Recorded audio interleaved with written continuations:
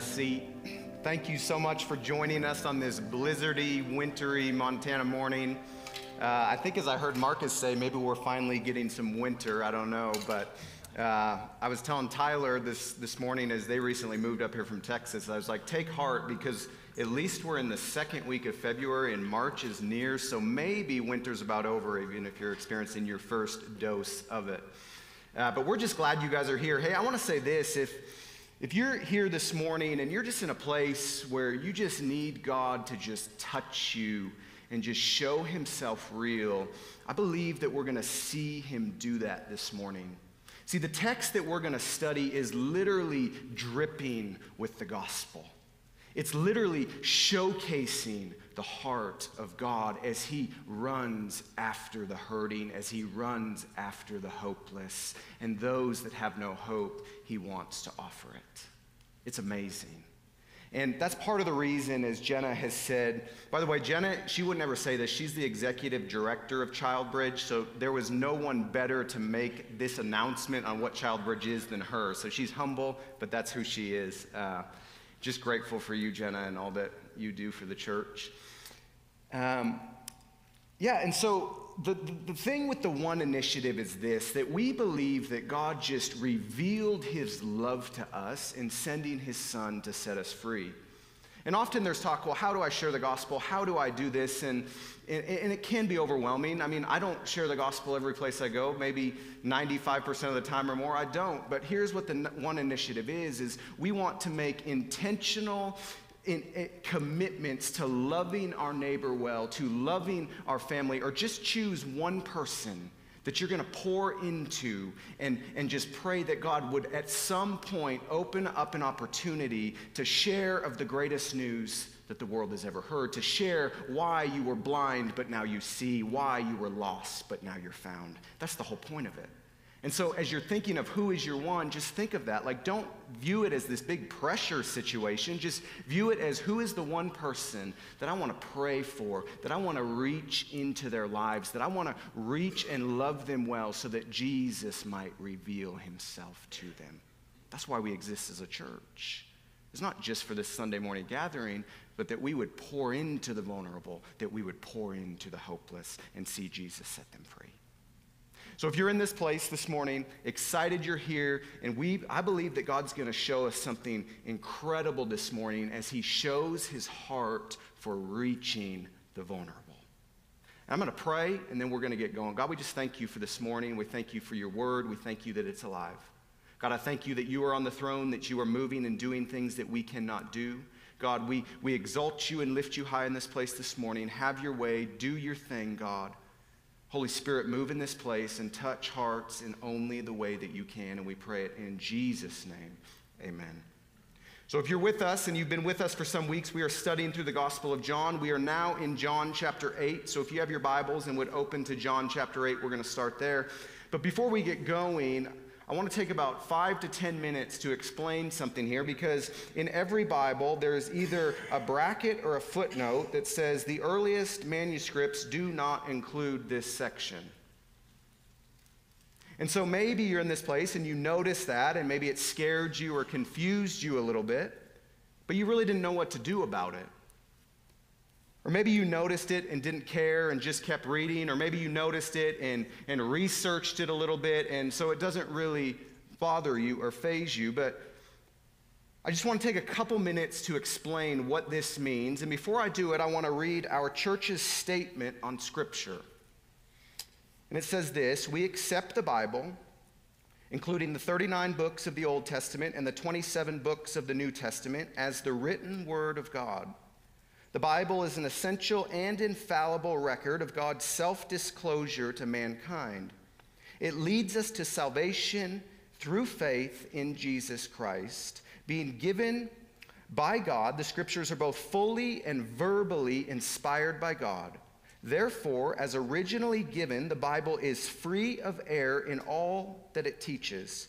Each book is to be interpreted according to its context and purpose, and in reverent obedience to the Lord who speaks through it in living power.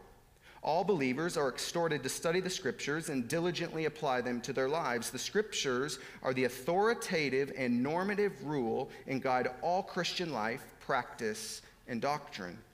They are totally sufficient and must not be added to, superseded, or changed by later tradition, extra-biblical revelation, or worldly wisdom. And then it says this: every doctrinal formation, whether creed, confession, or theology, must be put to the test of the full counsel of God in the Holy Scriptures. So what does that mean? We as the church believe that whether it's Matthew, Mark, Luke, John, Peter, Paul, or any author in Scripture was inspired by the Holy Spirit of God to convey the heart of God through the Word of God, and it lacks error. There is no error in Scripture. It is infallible and it is inerrant. So this is how it worked, how this Bible came to be. And I'm going to try to do it in 5 minutes. See, during this time, there were no copy machines, there were no fax machines, there were no emails, there were no computers. So the way that it would work is they would look at the original manuscripts that were written, and they would begin to handwrite copies of the original manuscript. So there was copies of the original manuscript, and then they made more copies of those copies and more copies of those copies, but they were all handwritten. For instance, the Gospel of John, it was written in the original manuscript, and as these copies were made of the original, they were dispersed around the area because as the Word of God was being read, people wanted it. They wanted it, they needed it because it was life, it was hope, it was the gospel. And so men began to make copies and copies and copies and disperse it around the area. In fact, today there are only 11 fragments of the original manuscripts left. There's no full copies of the originals, but we have many copies of the original. So they took the original, they made copies of the original, and this began to be copied. In comes what we call textual criticism.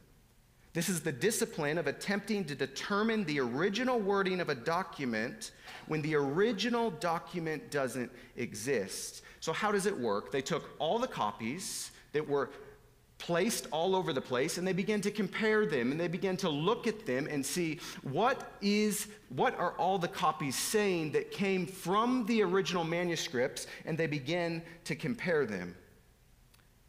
See, there was this sheer large number of manuscripts, and when you compare the amount of manuscript data from the New Testament with the data provided for the average Greco-Roman author, there is no comparison. I think we have this quote by Daniel B. Wallace, and he says this: the average classical author's literary remains number no more than 20 copies.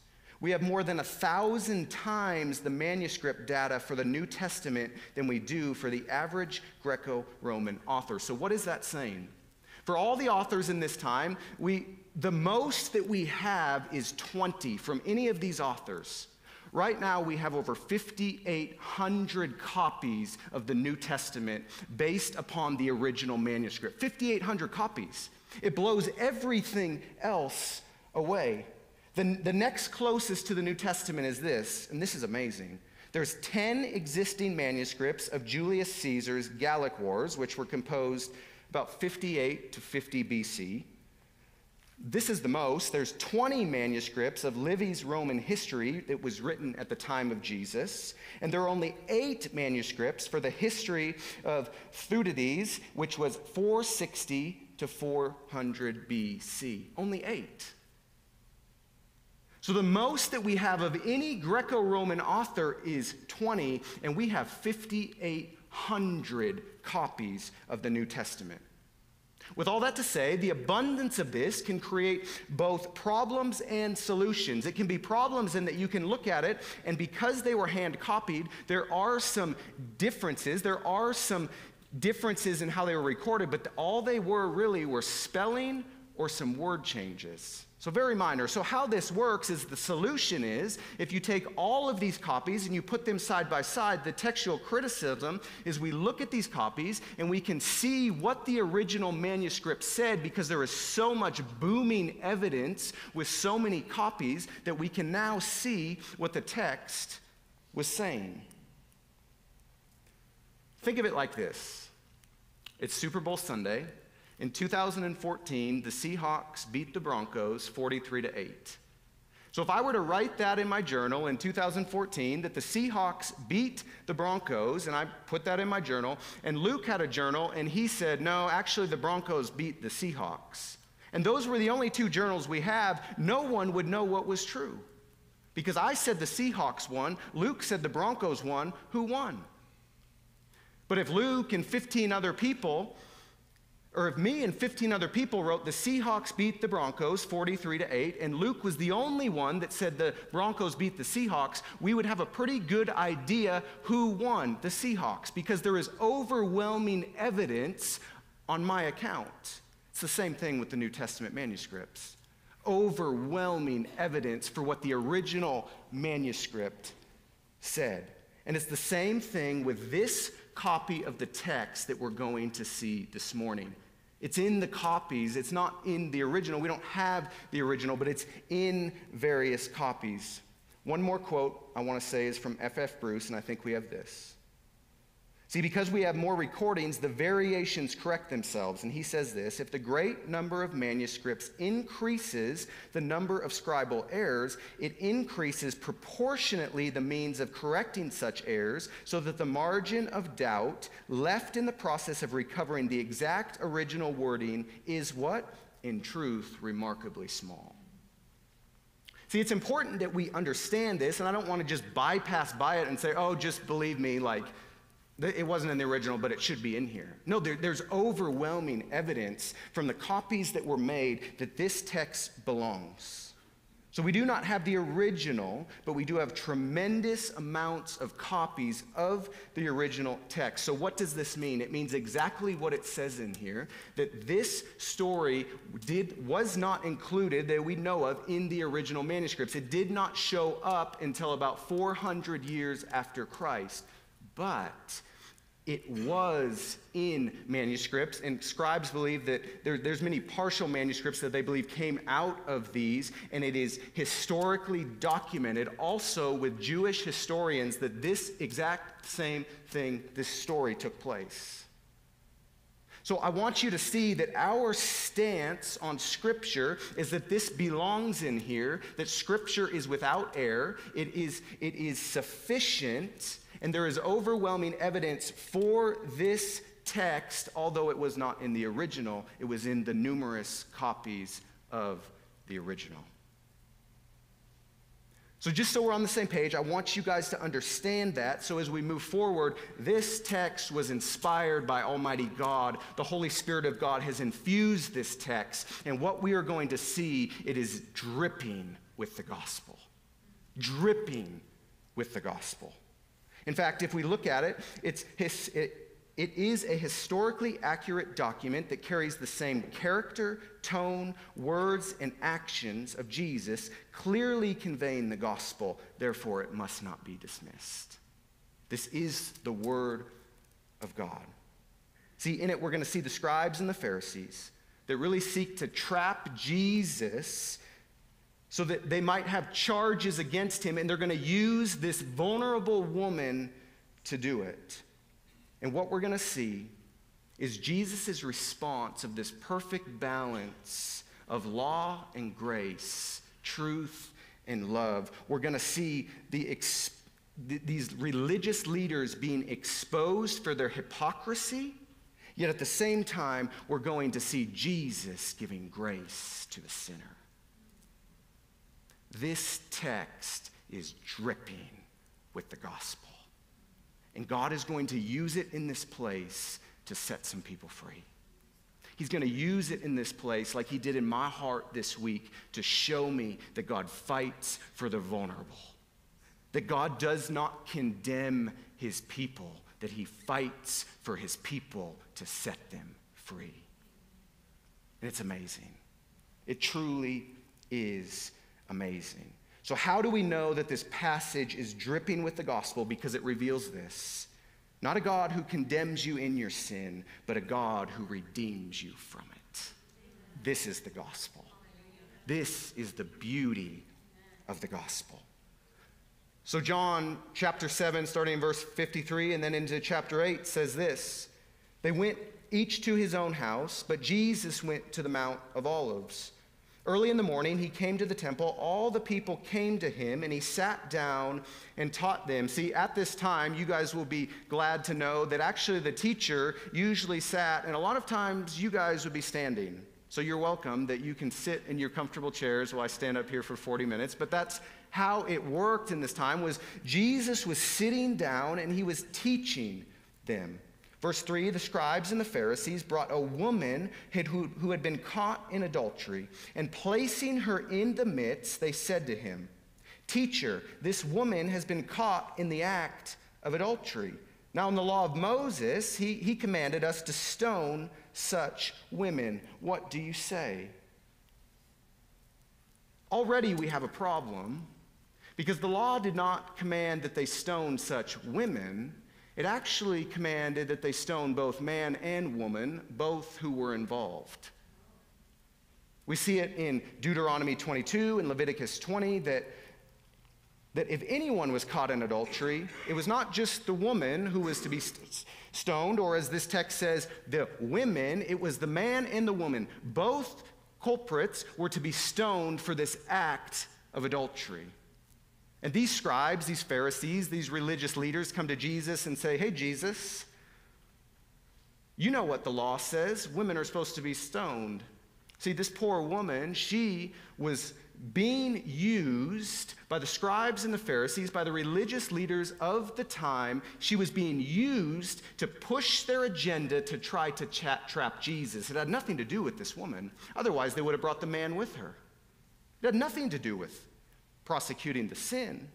It had everything to do with trying to trap this self-proclaimed, this prophesied king, this coming Jesus who had come and was preaching the gospel and was preaching the repentance of sin. See, that is why they came. They were trying to trap him and put him into a corner. Verse 6, this they said to test him, that they might have some charges to bring against him. Jesus bent down and wrote with his finger on the ground. And by the way, no one knows what Jesus wrote on the ground. There's lots of speculation. There's lots of people saying, oh, well, it could have been this text from the Old Testament, or maybe Jesus wrote, you name it. I mean, look, no one knows. If Scripture wanted us to know, God would have revealed it. So apparently whatever Jesus wrote on the ground was not important to convey the gospel in this text. We don't know. So if anyone tells you they know, they don't know. They don't, because God has not revealed it to us. But he says this, he wrote with his finger on the ground, and as they continued to ask him, he stood up and said to them, "Let him who is without sin among you be the first to throw a stone at her." See, it was also in the Old Testament law that the person who caught someone in the act was the one that was supposed to throw the stone, was the one that was supposed to stone the victim. Jesus is saying, if you're without sin, you throw the first stone. Here come these religious leaders of the time coming before Jesus and saying, Jesus, here's this woman. She's caught in adultery. Jesus, knowing their heart, knowing their agenda, looks at them and said, if you're without sin, throw the first stone. Go for it. If you've never sinned, throw the first stone. In verse 8, and once more he bent down and wrote on the ground. We don't know what he wrote. But when they heard it, they went away one by one, beginning with the older ones. This is interesting because at this time, to prosecute this woman, there needed to be 2 or 3 witnesses that testified against her. One would not suffice. So all of a sudden, this woman who is caught in adultery has no one to testify of her sin. Because of Jesus' statement, all the witnesses have walked away. And Jesus is left alone, Jesus with this woman, one-on-one with this woman. And what is about to transpire is jaw-dropping. It's stunning. One by one, the older ones, and Jesus was left alone with this woman standing before him. In verse 10, Jesus stood up, and he said to her, "Woman, where are they? Has no one condemned you? She said. No one, Lord. And Jesus said, neither do I condemn you.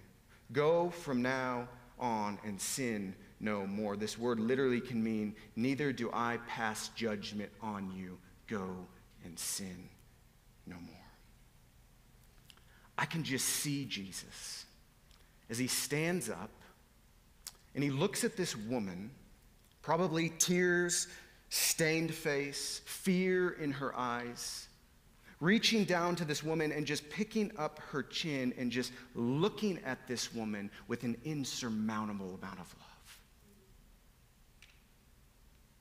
I'm sure she's scared to death. I'm sure she's thinking, I'm about to be stoned for the sin that I committed, feeling this deep, deep shame, feeling this feeling of being worthless, an adulterer, a harlot, a feeling of utter hopelessness. This woman is sitting there, and Jesus looks at her and says, where are they? Oh, there's no one here to condemn you? Neither do I. Jesus, knowing who she was in her sin, knowing she had committed this act of adultery, looks at this woman and probably stuns her. This amount of love we cannot comprehend. Yet this is the God that we serve. He was not condemning her, but redeeming and restoring her. We saw this in John 3:17. For God did not send his Son into the world to condemn the world, but in order the world might be saved through him. Same thing. He looks at this woman and he says, you know what? I see you in your sin. I see you in your brokenness. I see you in your hurt. I see you in your pain. I see you in your struggle. And I do not condemn you. Go and sin no more. This is the heart of a mighty God. A God who has come to atone for the sins of mankind. Think about it. Here is Jesus, the King of glory, this standard of perfection, looking at this sinful woman, knowing her sin, knowing her past, knowing her fear, her struggle, her brokenness, her shame, maybe her regret, and he holds none of it against her. None of it. He looks at her and just says, neither do I condemn you, but then he says this, go and sin no more. Like, don't dwell in the sin that I have forgiven you. Go and trust me to work within you. He doesn't make an excuse for her sin. He literally just says, I don't condemn you for your sin. I have come to set you free. He doesn't minimize sin. Don't think that sin is minimized. Sin is the reason that Jesus had to come. Because I was a sinner. I was condemned to death. Yet he chose to enter this world so that I might be given life, so I might be given freedom and hope. That I might bow my knee to him, not as just Savior, but as Lord, that he might restore me. See, sin is not to be minimized, but the heart of God is he defeats sin. He conquers sin to set the captive free. This is stunning. See, where the scribes and Pharisees sought to condemn her, Jesus chose to redeem and restore her. He chose to set her free. He didn't look at her with judgment, anger, and disdain. He looked at her with love, compassion, and kindness, a kindness that led to repentance. Romans 2:4 says this, God's kindness is meant to lead you to repentance. See, this is the beautiful thing about God, is his heart is for his people. His kindness is so that we might reach repentance, that we might be set free. There is no freedom without repentance. The two have to work together. We have to turn from our sin and turn to Jesus, and he will set us free. But it's his kindness that leads to repentance. See, do you know that this is the heart of God?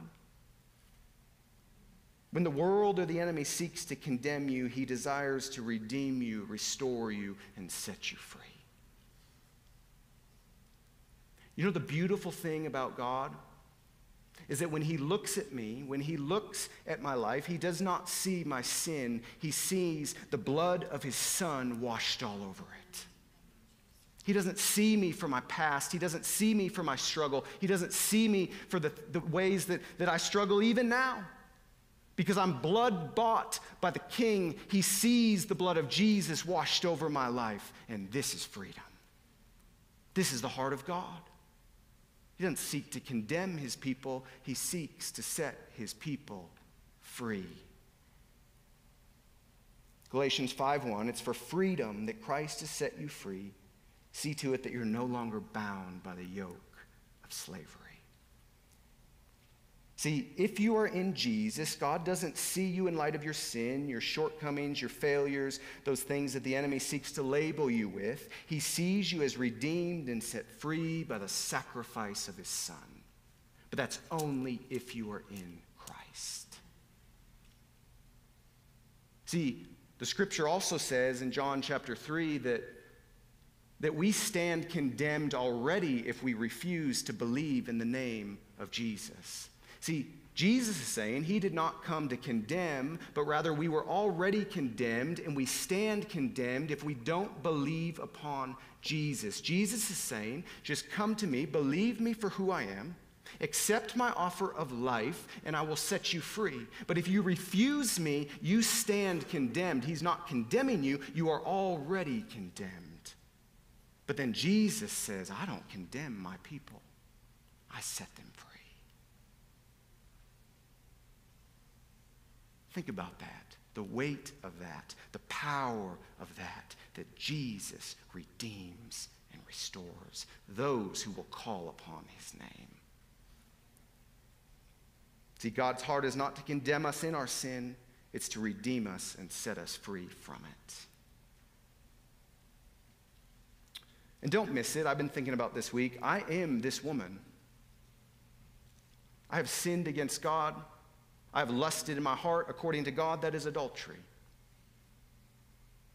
But because I am purchased by his blood, he does not see me as an adulterer, he sees me as a son. That is the beauty of the gospel. He didn't see this woman as an adulterer. He didn't condemn this woman in her sin. He said, go and sin no more, for I do not condemn you. This is the power and the beauty of the gospel. So don't just read this text and say, well, I'm not an adulterer. I haven't been unfaithful to my wife. According to Jesus, if you've lusted in your heart, then you are. But the amazing thing is, Jesus treats you the exact same way. Doesn't matter how far you run. Doesn't matter what you've done. It doesn't matter the shame or the guilt that you feel. If you will come to him, he will set you free. And he will give you more life than your heart and your soul can contain. That's beauty. But then we can also be like the scribes and the Pharisees, and we often seek to condemn or pass judgment on those around us, neglecting our own shortcomings to find them in others. That's what the scribes and the Pharisees were doing. Looking at just saying, well, this woman did this, so I'm going to use this woman in her vulnerable state to do what I want to do with Jesus, and we can do the exact same thing. This is often to make us feel better about ourselves or mask, or often just this mask for our own emptiness and pain. See, the Pharisees came with an agenda to expose this woman at her expense, yet the words of Jesus they left under the conviction of their own sin. See, we must continually remember that we are that woman, and it causes us to look at people the way that God does. If we can view ourselves as this woman, all of a sudden, my condemnation, my judgment, my seeing the world through my own lens and saying, man, look at so-and-so. Can you believe that they did that? Rather, it becomes, man, Luke, look at yourself. Look at the weight by which you've been forgiven. Look at the weight by which you've been redeemed. And it changes how you see the world. And it changes how you see people. See, we're often quick to justify our own actions at the expense of the vulnerable. But the vulnerable are the very people that Jesus fights for. Did you know that no one is without hope? No one is too far gone. No one is too entrenched in sin. No one is unredeemable, and no one can run too far. Why? Because Jesus pursues the vulnerable. He restores the brokenhearted. He makes clean the adulterer. He loves the unlovable. And he comes to set them free. This is the beauty of the gospel. In 1975, there was this man by the name of Bernie Carbo. He played for the Red Sox. They were playing the Cincinnati Reds, and the count was 2-2 in the 8th inning, and there's 2 men on base, and Bernie steps up to bat, and he says, man, this was my moment. If I could hit a home run, I would tie the game, and the series could continue. It was game 6. So he steps up to the plate, and he said the pitcher throws him a fastball, and he smacks it over the center field fence. He said these emotions were just running through his mind can you believe it? I just hit it, I cracked it over the center field fence in the middle of the World Series. Everyone is going to look at me and look at my glory and give me what I deserve. And he said that only lasted for a short moment, because he said, as he began to think, he thought, man, I'm broken. He was addicted to drugs. In fact, he said he did drugs prior to the game. He said he was totally miserable. He said, although he just hit a home run in the World Series, Game 6, to extend the series, he said deep down he was completely and utterly miserable. Well, he thought this would be the defining moment of his life. He said when it came down to it, he was more miserable than when he started. He said he was dealing with some deep insecurities. He didn't know if his father loved him, but he couldn't stop trying to seek his approval. His marriage was shaky at best.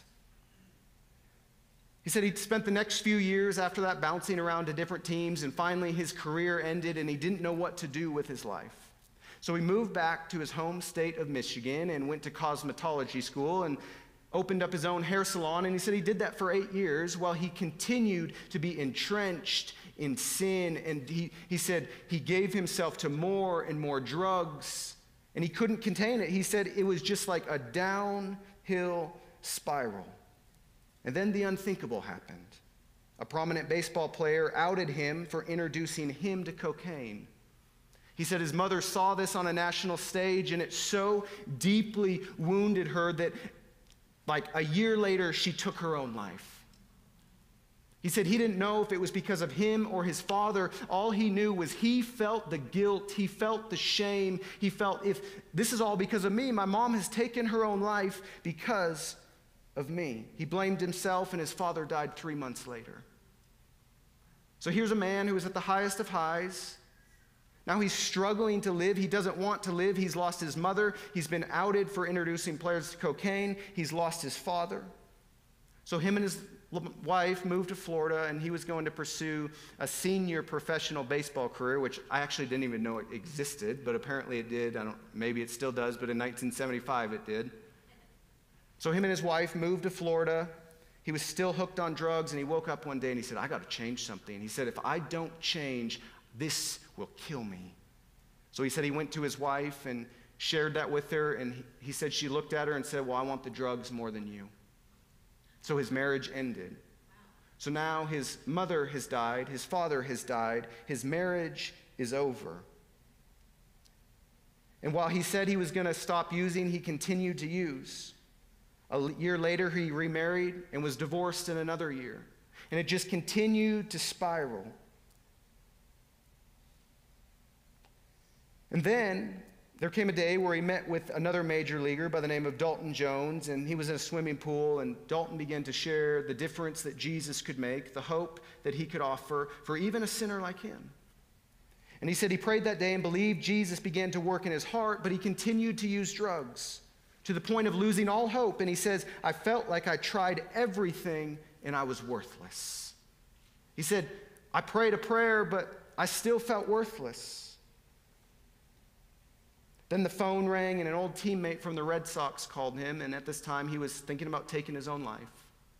He said his friend called and said, "My daughter has just passed away." And he said the only thing that kept him from taking his life that night was he didn't have the heart to tell his friend that he was thinking about committing suicide because his friend had called to share with him that his daughter had passed away. But somehow his friend felt something was wrong, and soon he was admitted into a rehab facility. He said immediately it didn't work out. He had a panic attack, and he was sent to the hospital in Tampa, and lo and behold, he ended up in a hotel room right next to a retired pastor. So here is God trying to get a hold of him again. He said he taught him about the true healing Jesus could offer. And on the way home, Bernie said he got a call from a friend that said, "Hey, I'm thinking about starting this ministry to use baseball to preach the gospel." So he started this ministry called the Diamond Club Ministry. See, Jesus had done something in his life. He began to heal him, and he started this ministry. But then yet again in 1994, he had another relapse. And drugs began to infiltrate his life. But it was in this time that he met Tammy, the woman who would finally become his wife. And after that final relapse, Jesus finally got a hold of him, and he was set free. But I want you to hear what he said. He said this about his wife. "She reminded me about Jesus and the atonement for sins that he accomplished through the death on the cross. And I believed once more that his blood was sufficient to cover all of my transgressions, and that we could depend on him for the grace that we need to overcome the strongholds of addiction or any habitual sin." And then he said this: "Not only does Jesus offer a way out, but he also offers a way into a life more joyful and abundant than anyone could imagine."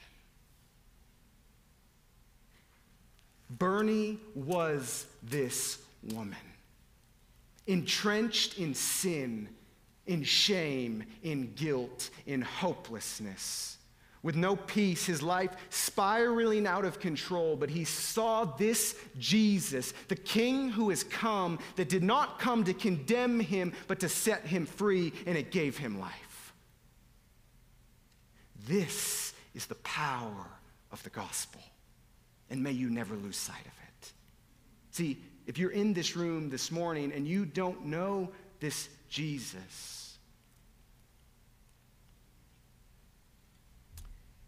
the reason that I got up this morning to stand on this stage is to share with you of a God, who can set you free. No matter how hopeless you feel,